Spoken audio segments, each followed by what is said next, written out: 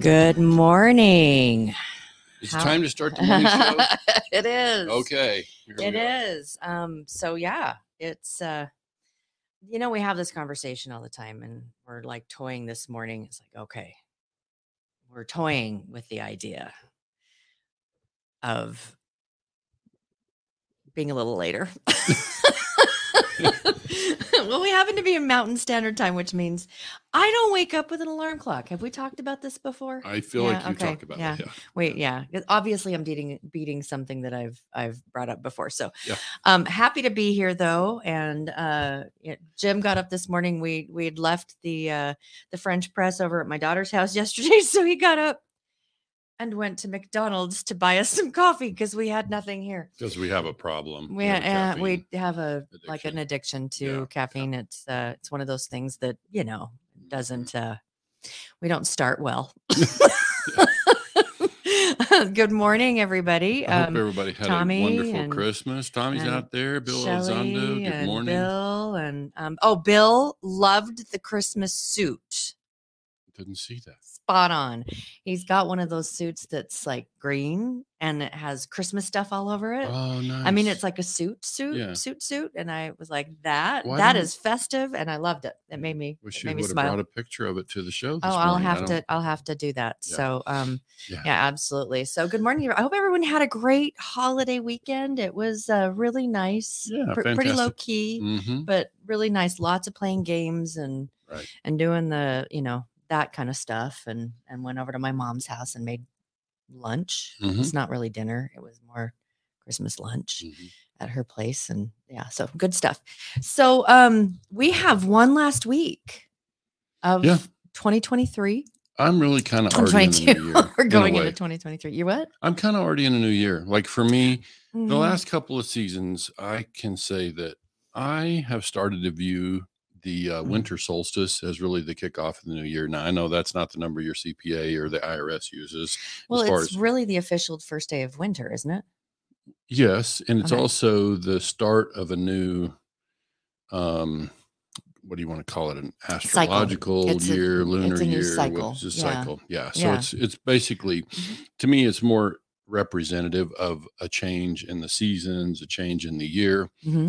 So that's why, to me, it's like we're already kind of in a new shift. Yeah. But again, for the IRS, and all those folks, it's December 31, your calendar year. That's what they're going off. So this last week of the calendar year, he's been contemplating and he's been thinking about just lots of things like what do we want to do, how do we want to shift, and the schedule for 23 and what will be different for us. And so I'm kind of bringing that whole mindset to the conversation today, where dealers are concerned, is like, what needs to happen at the close of the year here to make sure that we're better positioned going into 2023 to make the business different. Like, what can we do? There are some very specific things I'm going to recommend today that we can do to close the year to at least give us the opportunity to make some financial shifts, whatever, going into, the start of next year. We talk an awful lot, you see everywhere, social media and all that, of, coming up to the new year. It's time for goals. It's time for, it's the time, it's the time for all shifts. We were actually talking about, okay, so we need to go back to the gym, and we both have done the gym thing where it's been like year round. And that first month of a new year is like, let's skip it. There's so many because there's so many people. New Year's resolutions. And then they're done by February. They're done. Yeah. So I don't love the idea of going to the gym at the start of the year with everybody else and fighting for the treadmills and that whole thing. That doesn't interest me. So before we get into the topic though, there's a couple of announcements, but we can talk about the other ones. We didn't say anything to all of our listener family out there until after we had told the family here that for 2023, Utah's going to be our home base. There's a lot of reasons behind that. So we still have stuff happening in Florida. And we anticipate, we'll be back there and visiting when it's like, I need a beach. We need to go. But so Utah's going to be our home base, and sorry, I tap an awful lot. It drives Jim nuts. One of the reasons is our youngest is getting married. Yeah. So she's getting married early fall. And so it's like, Mom, can you be around? So we're going to do that. Okay. So yeah, just so everybody knows. So this whole getting up early thing, we better figure out how to get our crap together so that it's not painful or something. We're working on making that adjustment. So a couple quick things on Wednesday. We've got a special episode we can ask you to tune into. We've got some important things to talk about around unity in the industry on our White Hat Wednesday. Oh yeah. So make sure you join us if you can on Wednesday and catch it out. Yeah, we were gonna kind of do that for today, but then it was like, let's wait till Wednesday because there's a lot of things that we've got some ideas on how to put unity in our industry on a faster track. On a faster track, and it's exciting stuff, and it's really it's going to be beautiful. Again, that's Wednesday, and then Thursday night we have our webinar. So remember that we've got Terry McCauley, David Norton, Jason Goodman, Maggie Bagesic are going to help dealers think about new ways, offer new tips on how to better convert those web leads into appointments, get them in the building. And so that'll be part of the conversation. And if you listened to we had Maggie on this last Friday,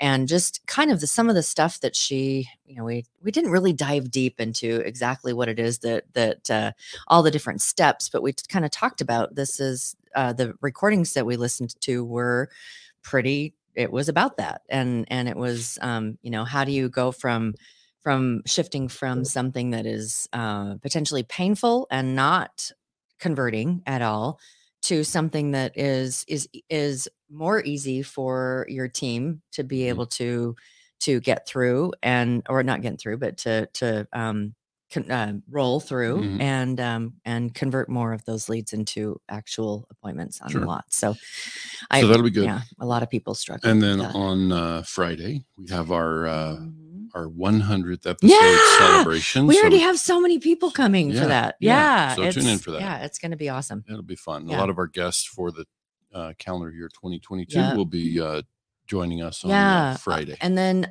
I'm going to go a little bit forward. The following Friday, because we're going to do the first Friday of every month will be an NIADA check-in. And so the next Friday, we will have Jeremy Beck will be our regular, and then Christina. I can't remember. Oh, you're talking about Melanie Wilson, the new. Why am I thinking Christina? CEO. I'm not sure where that's. Who's Christina? I had a dream. I know a number of Christinas. Yeah. Melanie, which I'm really excited about. Having a woman. That's that is a step to come in and do that. So I'm looking forward to that. So she'll be joining us as well. And it's like, we want to have her on, and we had to go through and talk to a lot of different people. It's like, okay, let's make sure it's on her schedule and all of that. So we're looking forward to having her on. It'll be good. So, absolutely. All right. Looking forward to meeting her. So quick pivot here on our subject, which is closing.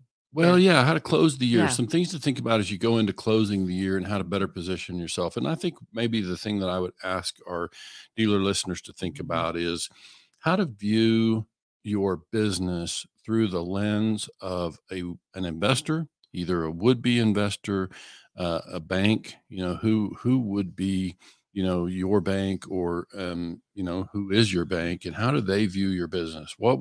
So in my years of being a dealer and working with financials and working with banks and investors, I can just tell you that if you think of it in that way, I think what they want to see as much as anything, they want to see you as a dealer be on top of your numbers, yes. Capital. Yeah.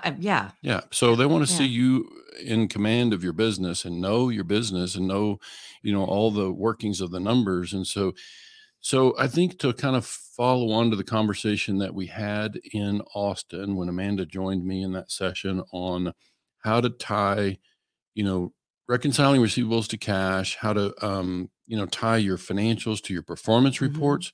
I think that's the big thing I would ask dealers to think about going into next year is what steps can we take to make sure that we're better positioned to track all the stuff. And so if you're a 20 group member, it would be my wish for every dealer out there that, for example, your performance reports, which are not the same as your 20 group reports. I'm saying there can be performance reports that you might want to track yourself, that you're not in your 20 group composite. But I would say your performance reports ought to tie to your 20 group composite, which ought to tie to your financials. If you're not a 20 group member, then it's that much simpler. But it's like those things ought to all match up. Like, and if they don't, why wouldn't they? And those like, of you who missed the address with Amanda, I mean, it really was, there are pretty big pieces that a lot of dealers, especially when, we hear from Amanda too, is when she brings on a new client, she asks like some very pointed questions. Do you do this? Do you do this? Do you do this? So she gets kind of a feel. And this reconciling is one of those things that she's like, oh, that's like a must do. Yeah. And we've been working with that through some working through that with some clients in recent weeks. And even with good software, this can be pretty challenging. So let me talk about, when you think about reconciling your receivables to cash, it's just, there are two reasons I'm going to recommend you do that. One, you got to identify theft. You got to make sure you don't have some theft going on. You can identify all the dollars, but also identifying all the dollars is so you know what bucket they belong in, so you can better track your performance. For that you got to know what dollars are going where, so you can measure your performance. So that to me is about starting with reconciling principal, which you've heard me working with some clients on that very closely. We're trying to first reconcile principal because it doesn't make sense. I mean, that's the largest asset in our business. We want to make sure we know how those dollars move in and out of that portfolio. And the dollars that move out of the portfolio, we want to make sure they end up in the bank. Obviously, you got charge-offs and write-downs to think about to leave your portfolio. But otherwise, we should make sure that all the dollars that we show, got adjusted in the portfolio made it into the bank. Start with principal and then go to your other dollars. You're also going to collect interest income. You're going to collect late fees and this and that.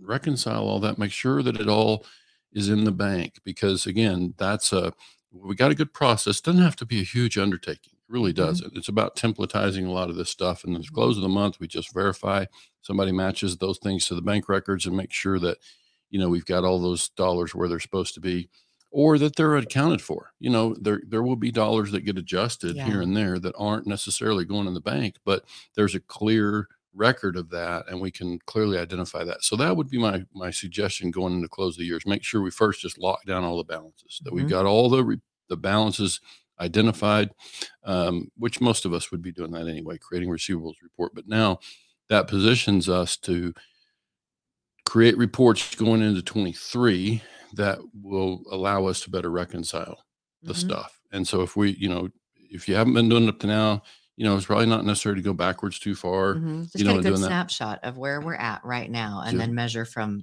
this time going forward. Yeah. So make sure you can track your own performance. And even if your bank's not concerned about it, we should still be concerned about, the health of our business and our performance, right? And performance of that portfolio. Well, and it's interesting to me as we've, since I joined the company, how many dealers out there are considering, all right, so I've been doing this for 20, 30 years and I don't want to do this forever. And so what do I do? And, is someone going to step in? And am I going to sell the business? Am I going to sell the assets? That seems to be, to me, a question that's coming up more and more and more, or that at least that I've noticed. And this whole idea around, making the financials are a huge part of what make you look appealing or unappealing too. To like an investor or things, and then if you're planning on leaving, making sure that those things, everything, that you've got a good baseline and that you're tracking things, because if you're turning it over to a family member, it's a good idea for them to have a really good grasp on those things, and so that it's clean. So there's a shift coming in, but it's just been interesting to me how we've been talking to more and more dealers that are like, they're stepping into that, and their financials are a huge part of that. The getting out Sure. or shifting into, this is going to be more of a family affair or whatever. Right. Yeah. And I think, for me, I look at financials and we talk about that. How does a bank view my business? Banks and investors tend to look at your business through the financials, profit and loss, balance sheet.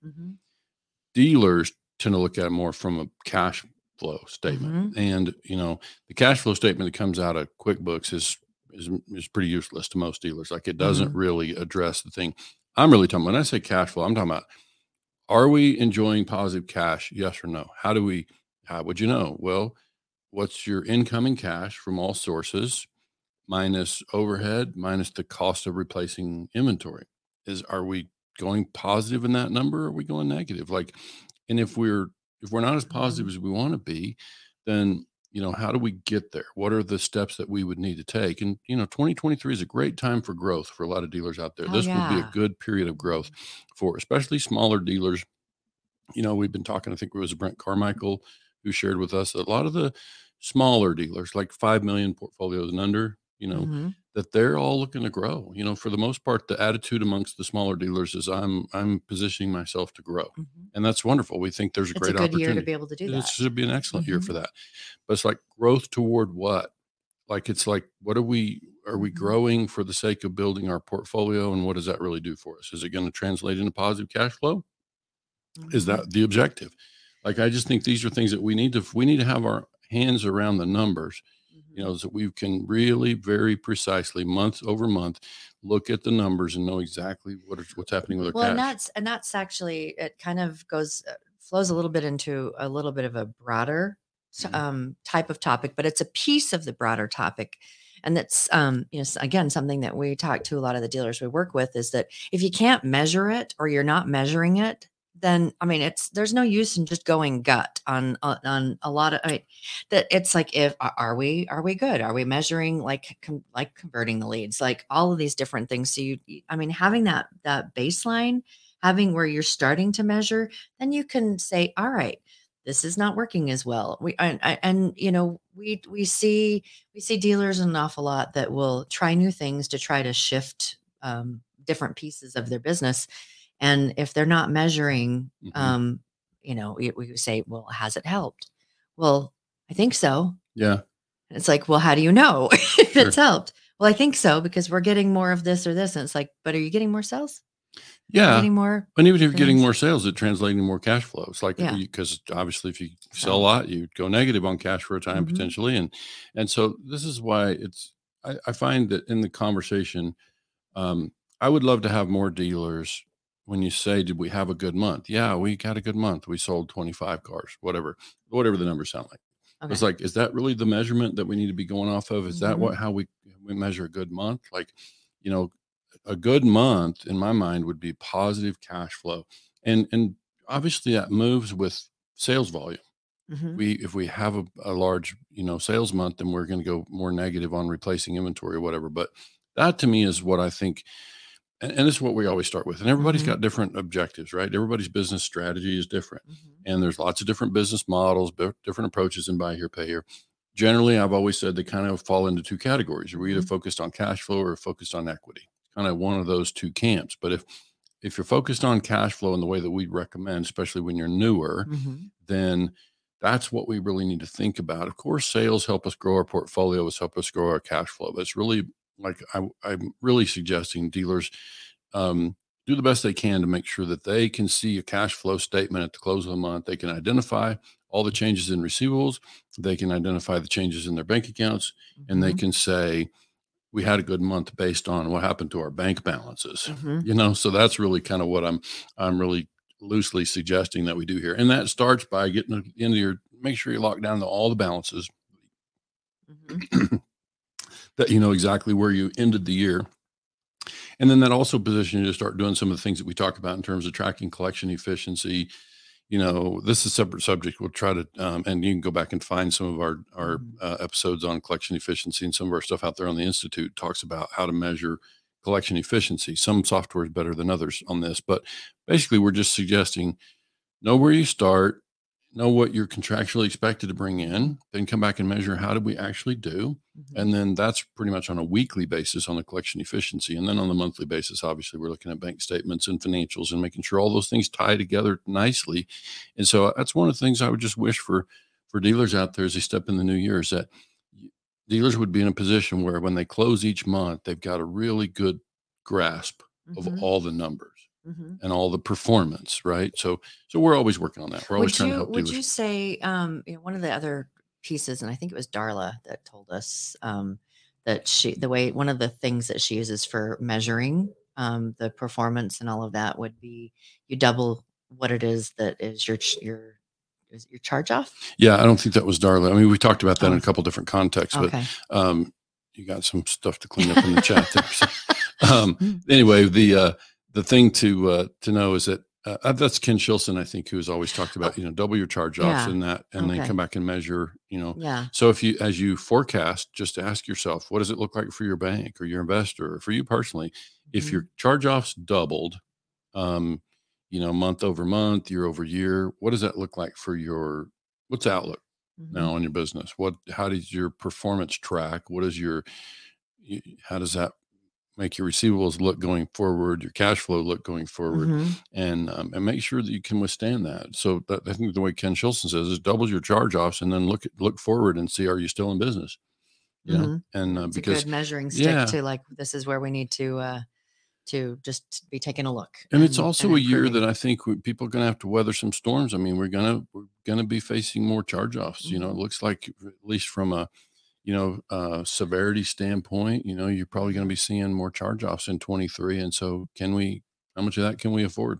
Can we stand and still survive that, make the turn on some of that? But, so go ahead. No, I thought you had some. So I think the other parts would just be, those things about, as we step in a new year, we would recommend doing, those of you not familiar with a SWOT analysis, we would recommend you make time besides the numbers part. To really look at your organizational chart. Where are we at in terms of personnel?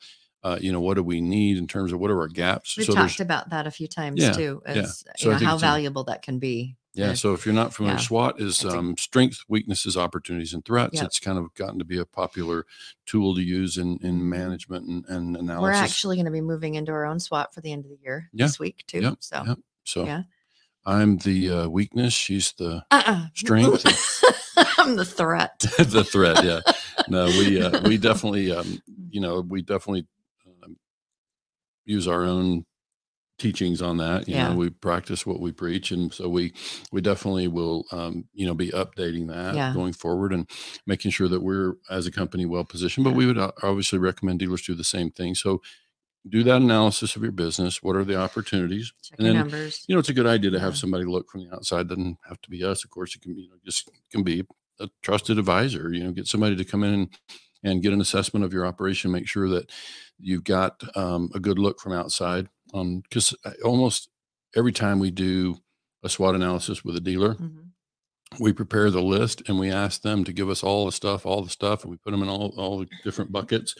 And then we typically add some to the. It's because we've been there for a little bit and we've been watching and we've been looking, and it's like, oh, well, here's some of the things that we've observed. And they usually go, oh, yeah. Oh, I didn't. I don't see that about themselves because they're too close to it, and so that's why it's important to have somebody from outside. But that's one thing, the gap analysis. So gap is really just identifying, where do we have, like in this organizational chart, where do we currently have overlap or gaps where things are, are being neglected, or otherwise not performing as well, just because we're short on personnel. We have gaps here, or maybe it's not personnel, it's maybe other resources. So those are things also as we go into the new year where we really got a chance to do some good things. And I would just throw out one last thing as it comes to the thing about setting goals. And, I'm not a big fan of the word goals, just because I find that it's used too often in a context where, especially when you think about it in the context of New Year's resolutions. If you traditionally have been a person who set New Year's resolutions and you called it a goal and you didn't achieve it, if you traditionally have set goals, use the word goals, and then you fell short of those goals again and again, then the word goal can have kind of a negative thing. And so I would prefer to take it in bite-sized pieces. I often use the word initiatives or whatever. It's like, or objectives, whatever you choose, but just maybe get away from the vernacular of goals and think about setting short-term objectives, and you achieve those and you move on to the next objective. Because I think that if we have historically not met goals, or we consistently fall short of goals, then goals can carry a certain weight, or a certain amount of anxiety that can be internal. But I'm just simply saying, let's set targets that we can and will achieve. Then we feel better. And we move on to the next one. Again, circling back is that it's hard to set targets if you don't know where you stand too. Yeah. So do that, do an analysis. This is where we stand on the numbers, on all of the things. And then you can bite size and move it forward. But the key for me is that, I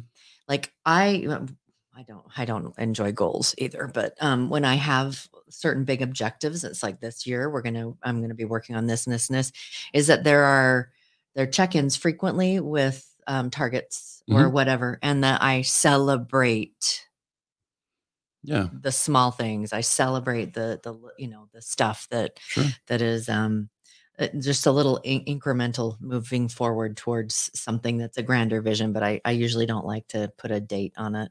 Yeah. It's like I'm moving towards a thing, and it might happen in 3 months. It might happen in 18, but this is where I'm working. And I think, people have heard us talk about this enough, but I think part of the other way that you have a higher chance of achieving those objectives, targets, is when you have the larger grand vision is super clear.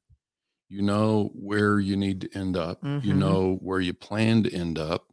And so that's why, this whole thing about goals and planning, it's like, set a plan, get clear about it. And then all the little targets that you set in between, you can celebrate those. And there's a stair step toward your larger objective. And that's like kind of one of the things that we do with a lot of our clients is asking, what do you want? Let's get real clear about that. And then we set a baseline, and then we, make incremental whatever. And it's if you are really clear about where it is you want to go, what that looks like, what that feels like, what that smells like, what that sounds like, what that just keep your eye there, and then just every time something comes to you, it's like, does that get me closer to this thing that I want to do? Yes or no? Yeah. And it's interesting. It's coming at a time that you and I are kind of in this pivot with our own. We'll always do some coaching. That's just part of, what we have done. And we'll always do some level of coaching. But as we kind of pivot in our own business, I think, I would just say that whether I would recommend you find a coach who can challenge you in your business. And it might not be a buy here, pay here specialist. It doesn't have to be for the parts that I'm talking about, but it's really about having somebody who can help you learn how to clear away the obstacles. It's like, and teach you how to do it, not clear them for you, but teach you, if this is what I want my business to look like in 3 years, this is what I want my personal life to, this is how I want that to all fit together. And this is really what I can get super clear about. This is what I expect to create. Well, then it just becomes a way to, so what are the barriers? What are the obstacles? How do we clear those? And when we can learn how to do that, then you can now take steps toward achieving that thing, whatever that thing looks like for you. Yeah. If we could just say, okay, why wouldn't what you just described to me is what you want your business and your life to look like in 3 years? Why would that not be possible? If it is possible, if we can agree that that's entirely possible and within your grasp, then how do you go about clearing the obstacles between here and there, the barriers, and how do you to realize what you visualize? Okay, so that's the part that I think, find a coach who can help you do that. So important to you, and you can absolutely create coach, the kind a mentor, somebody, because it's like that whole thing. When we go in and we do a SWOT analysis, we're there as an outside observer, and so we're not in the muck and the things that go on every day, so we can see things a little bit differently. And we've had a coach Yeah, and that has been, we were actually just talking about that this weekend, is about how instrumental Nancy has been to us with a lot of the things that we've been moving forward to doing. And we were, talking about, hey, we happen to be in Utah and we should, reach out and. No, for sure. It's like, it's good to have that outside perspective, because sometimes you're too close to it and you don't see the opportunities that are maybe right there in front of you. So sometimes it's that, sometimes it's just getting clear about sometimes it's just making time to work on your business, getting away from the rat race that is, running a business. And if you want to look out, right, finding time, that was September. Was it September or was it August? Yeah, we did the Management Mondays, and it was talking about freeing up time to be able to work on your business instead of just always in your business, even if it's just an hour, 2 hours, 3 hours a week, whatever. Yeah, we're going to be doing some of that this week as we close out the year. So we would urge you to find time to do the same, even if it can't be this week. If you want to, so numbers, like, just make sure you've got a good baseline, even if you're having to go like, this is a snapshot of where we're at right now. We're going to move forward and be tracking things a little bit differently or a little bit closely. So numbers, doing a SWOT analysis, really good idea to just kind of look over your business. I would encourage you, those of you who have a partner that is even in the wings associated with your business, life partner, whatever, is that I would suggest, because it's important to be able to get their insight on what are the things that they really want to be able to see for you and for them and for, the team, all of that. And then if you're looking for, we talk about keeping your eye on the prize and, getting really clear about what it is that you want. I've pitched this book before and I will pitch it again. Atomic Habits is a really great book for just small incremental changes that you can make and stacking different things that you typically do every day. And it can make a world of difference in a year, 2 years, 5 years. And so, you get something where it's just now a habit, and then you can attack the next one. How is that going to help me get to the thing that I want to be able to do? So we can probably wrap up there. I would remind people to circle on your calendar. March 30th, we'll be releasing information about that in the coming weeks. That's going to be a really important day. It's going to be so good. Yeah, that's going to be an important day for the industry. Well, and I think I want to say it again, because I'm just like, this is awesome, is that we're pulling people from all over the industry to be participants in different panels in this event. And so we've so far gotten yes from 4 different 20 group moderators, and there's a couple that we're still waiting on. And so it's like all of the people, all of the things at the table to talk about. Yeah, this is the stuff. This is these are the things that we're seeing. These are the things that So I'm like super excited about that. That's going to be a great thing. So March 30th, and we will be doing it in a studio. That's important to her for some reason. I'm kind of excited about that. That'll be pretty fun. So, alrighty. So have yourselves a great rest of your day. Enjoy your last week of 2022. Let's put this week out, finish it up with actually ease, but being open to, I have a lot of friends that say, don't do it in a bang. Enjoy your rest of your year. Don't try to push to get all the goals that you didn't get accomplished or whatever taken care of. But let's do what we can do to be able to bring in a new year and have a stronger, solid footing. One of the things, just, as you close out your year and you think about what you want 2023 to be like, just you remember, you're going to want to tune into the morning show more frequently. And that's one of the things that belongs in your initiative. Happening a little bit later. Thanks for tuning in. We really appreciate you all. Have a great rest of your day. All right. We'll talk to y'all later.